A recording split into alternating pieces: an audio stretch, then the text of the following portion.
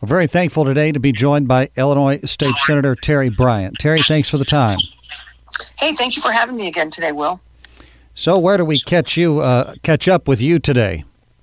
Well, I'm in Mount Vernon. I left Springfield early this morning so I could land my vehicle here in Mount Vernon. We have been doing a Valentine drive. I think it's my third year to do this Valentine drive. It's for seniors who are living in assisted living or nursing homes. And so we ask the churches and schools to make the Valentines. And I think we got double the number of Valentines this year that we got last year. We're probably pushing somewhere around 3,000 plus. Maybe I'm looking at the ones here in Mount Vernon. By the time I get to Murfreesboro, maybe it'll be close to 4,000. So I'm going to try to do the ones here in Jefferson County today. We'll be passing some out tomorrow, and then I have to go back to Springfield on Monday. So staff will be taking the rest of them around on Monday and Tuesday. And so what has been going on in Springfield over the last 10 days to 2 weeks? Anything noteworthy? Well, so we have a deadline tomorrow to file all of our bills for this next legislative session. Those deadlines, so far, it doesn't look like they're going to extend the deadline. So if you don't get your bills filed by the end of business tomorrow, then you'll be looking at having to either try to find a shell bill to put it in or having to wait until January of next year. So super important to get those done. The unfortunate thing is that I can only file them when the Legislative Research Bureau gives it back to me. So we actually give them what we want written in the bill. Then they do the research, they actually write the bill, and they give it back to us to look at and make sure that's what we wanted. Well, they're pretty backed up because there's thousands of those bills going through. So I'm pushing a little bit today to get some of mine returned to me. I'm now the minority spokesperson for not only behavioral and mental health, but I've really been given the honor of being the minority spokesperson for energy and public utilities. So that we're at a place right now where I've been saying quite often, I'm kind of using this phrase that people right now, because of inflation and energy, have to choose between whether they want to eat or heat. And so looking at, I met with the new president of Ameren for Missouri, Illinois yesterday, spent a considerable amount of time talking about the fact that Ameren is now asking for another rate increase. He was defending that rate increase request. And I understand what they're trying to do, because under the new ICEJA law, they're going to have to do a lot of things on infrastructure to make sure that we have reliability, especially after Prairie State closes.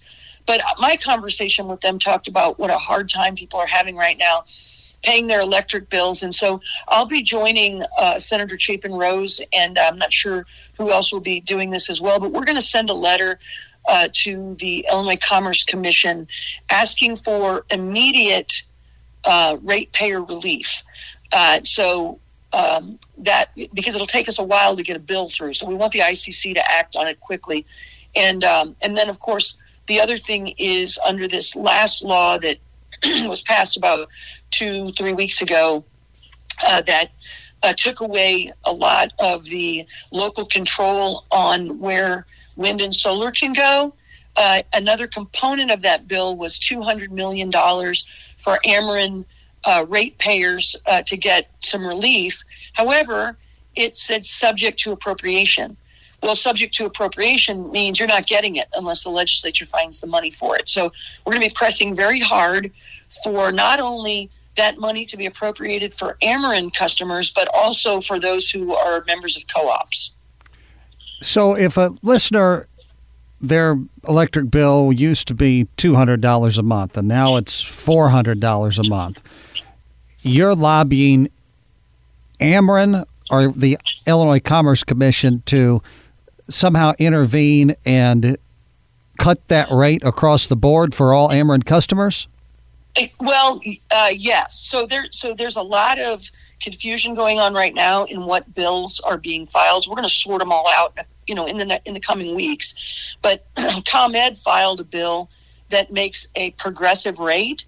So the more you make, the more you'll pay. The less you make, the less you'll pay. Ameren is filing something similar to that. So that's one aspect of what's being talked about. I find that to be quite unfair. I would prefer to put more money into LIHEAP for those, who are really having trouble paying their electric bills, rather than having a, graduated or a progressive billing, income process. Then, that's a whole separate topic. I spoke to Ameren yesterday. So in essence, I'm lobbying them to say, you got to be reasonable. People can't pay the bills that they have now, and you're asking for a rate increase. So I'm talking to Ameren on one side, and then on the other side, it's the ICC who has to make the decision about whether or not Ameren can have a rate increase.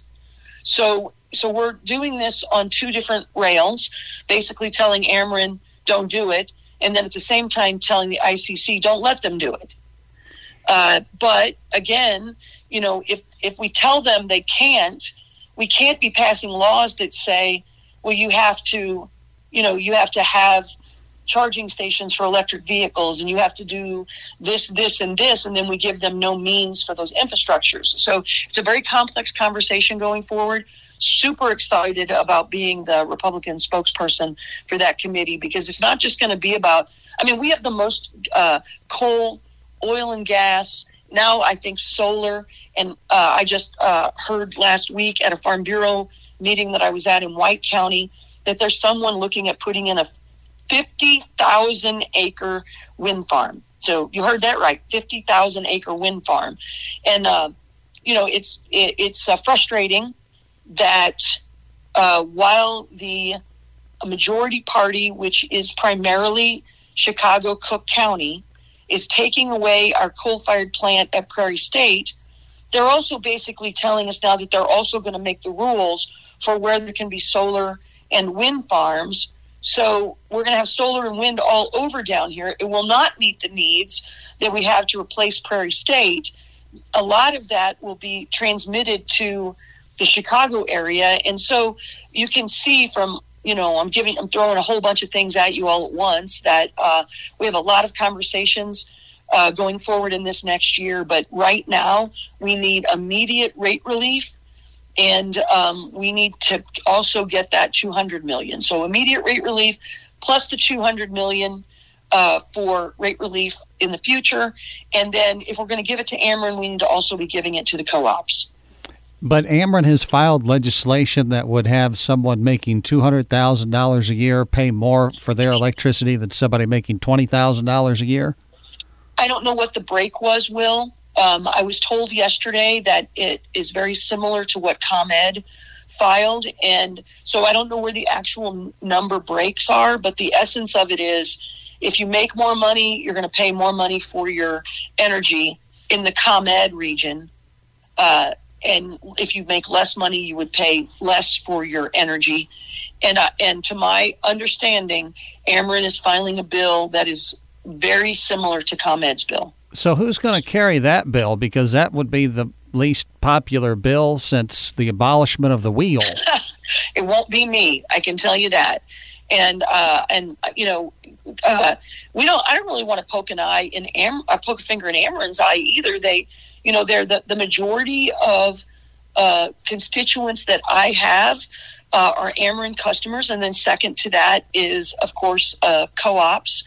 So I don't necessarily want to poke a finger in anyone's eye, but at the same time, we have to make sure that we have a true understanding of the economic difficulties that people are having in deep southern Illinois. I know that there are economically depressed areas all over the state, but let's face it, except for maybe some really inner city areas of Chicago and East St. Louis, other parts of the state don't compare with what we have in deep southern Illinois for economic difficulties. And so this is not the time to be dinging people with higher energy rates. It's a time to try to find them some kind of relief. Terri Bryant is with us today, Illinois State Senator. We're talking about various issues before the General Assembly. Of course, we know that there have been a multitude of lawsuits filed concerning the assault weapons ban. Many of them in downstate districts have found judges that have agreed with the plaintiffs. We know that the Illinois Supreme Court may end up overruling all of these. What's your take on where all this is headed? Yeah, I get probably 20 emails a day asking how someone can get onto one of these cases that are primarily per county, the ones that are being filed in state court. And, you know, I've told those individuals, certainly they can join in one of those suits, and many of them want to because the temporary restraining orders that are being issued for only the plaintiffs in those cases. And so you can pay a couple $100s to a local attorney and they can get you on as one of those plaintiffs. But Rick and I chose not to go that route. We're actually, as individual citizens now, not as a state senator, but as an individual citizen, we've contributed to the suit that was filed at the federal level, not as an individual plaintiff, but to help fund the ISRA and the NRA's suit at the federal level. I believe ultimately that's going to be heard. I want to think it's March 4th. I'm not sure of the exact day. That'll be heard in federal court in Benton. The judge hearing that is Steve McGlynn. So many of us in this region know of Steve McGlynn. He's from St. Clair County. He got one of the two seats that Paul Schimpf was hoping to be appointed to. Steve's a straight shooter, very conservative. I believe that if he issues a temporary restraining order, which I hope he will do, that will be statewide. And then that will get appealed at the federal level and then ultimately go to the U.S. Supreme Court. The importance of going to the U.S. Supreme Court is that this suit that was heard about, I guess it's close to 2 months ago now, that they refer to as Bruin, that case basically changed the lens that all lawsuits have to be viewed through now and going forward. And that is, you basically have to look back and see what has been the historical factor in the United States. So in essence, you're going back to the 1790s instead of the 1950s, 60s, 70s, 80s. And so when you're looking at it through that lens, we believe very strongly that almost every gun law in the United States is probably going to be struck down. Now, I'm a very conservative Republican. I believe that the gun bill that we're referencing right now should be struck down. I think the FOID card should be thrown out. We shouldn't have a FOID card.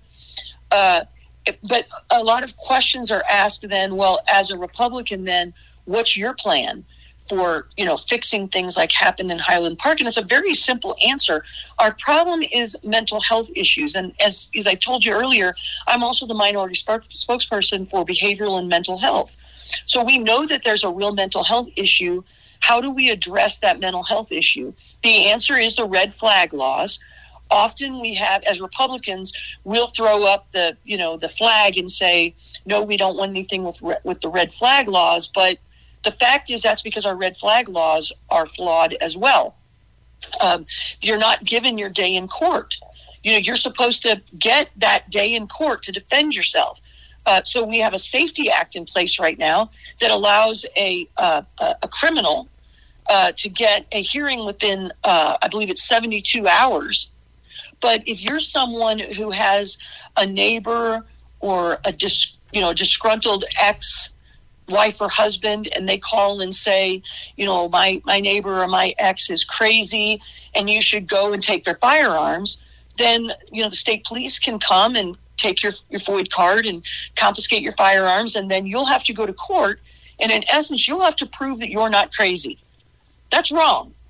Someone who's making that claim against you should have to prove that you shouldn't have those firearms, because that is your Second Amendment right. And so the U.S. Supreme Court is basically saying that if the state wants to take someone's constitutional right away from them, then it's on the state to prove that that person does not qualify in some way. Now, I'm not an attorney, so I'm probably not using the right terminology, but you get the gist of it. No, I think everybody understands what you're saying, and that is that you come to the question with a constitutional right, and the burden should be on the state to be able to, prove beyond a shadow of doubt that there's due reason to take that away from you. Due process. And you shouldn't have to wait a year to go to court to get your constitutional right back when we have people who are charged criminally who get a hearing in 72 hours, but a person who's trying to exercise their constitutional rights might not get a hearing for a year. So if we're going to afford it to the criminals, we should also be affording that to individuals who may not have done anything wrong. And if they did, if there is a mental health issue there, then you can prove, the state can prove that in court, and then there's a real reason to take those firearms away. But you have a judge making that decision, and you have a person being able to go into court and defend themselves. Right now, that sometimes takes a year, and they're trying to prove that they should have their firearms, as opposed to the state trying to prove that they should take them away. So there is a way to address this issue, and while we're doing it, to protect a person's constitutional rights and protect society from those who have severe mental illness. Terri Bryant with us today. I want to shift gears to a different topic quickly, and then we'll let you get on with the rest of your day. I've been reading about legislation that's been floated to give various incentives to move the Chicago Bears football team from downtown Chicago to the former Arlington Heights racetrack. It doesn't seem like there is support for that concept. Does this issue matter to people of Southern Illinois? Well, if you're a Bears fan, it probably matters, or an NFL fan that, likes to watch the Bears play other people. It's not likely that the Bears are going to stay in the stadium that they're in. They've made very clear that they want to move. And I believe they did purchase the property that Arlington Racetrack was Arlington Racetrack. So there's a real probability that they are going to move. So then we have to look at it and say, are their tax dollars going to be used for this? If so, what tax dollars are going to be used? Do the tax dollars that would be spent, is it a net positive for the state? Because it could be that, you're keeping the tourism dollars there, maybe sales tax dollars. So it would be similar to, when you give someone a TIF district, right? This is it's a very unique spin on a TIF district concept. Now, here's the dilemma that's going to come in is the, 177 legislators in the state of Illinois. About 105 of them live in or around Chicago. Of those 105, I think there's probably right at 100 that are Democrats. So they have control. They don't want the Bears to leave Chicago.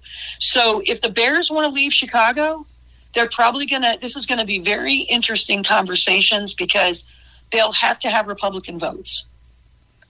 And I'm just going to tell you right now, my first question, because I'm so sick of getting all this stuff choked down our throats, my first question is going to be, what's in it for us? So, I believe what your question is the Southern Illinois, do we care? Yeah, if we can get something out of it and it's good for the taxpayers, maybe. I'm certainly willing to listen. So if any of those Bears owners are happening to listen to WXAN today, I have an open door, and I'm happy to listen to what your spin is, and then tell me what Southern Illinois gets out of it, because I represent the 58th Senate District, not Chicago. Terri Bryant's been with us today, very generous with her time as always. We appreciate it greatly, and I'm sure we'll catch up with you again soon. All right, Will. Good to talk to you too. See you later.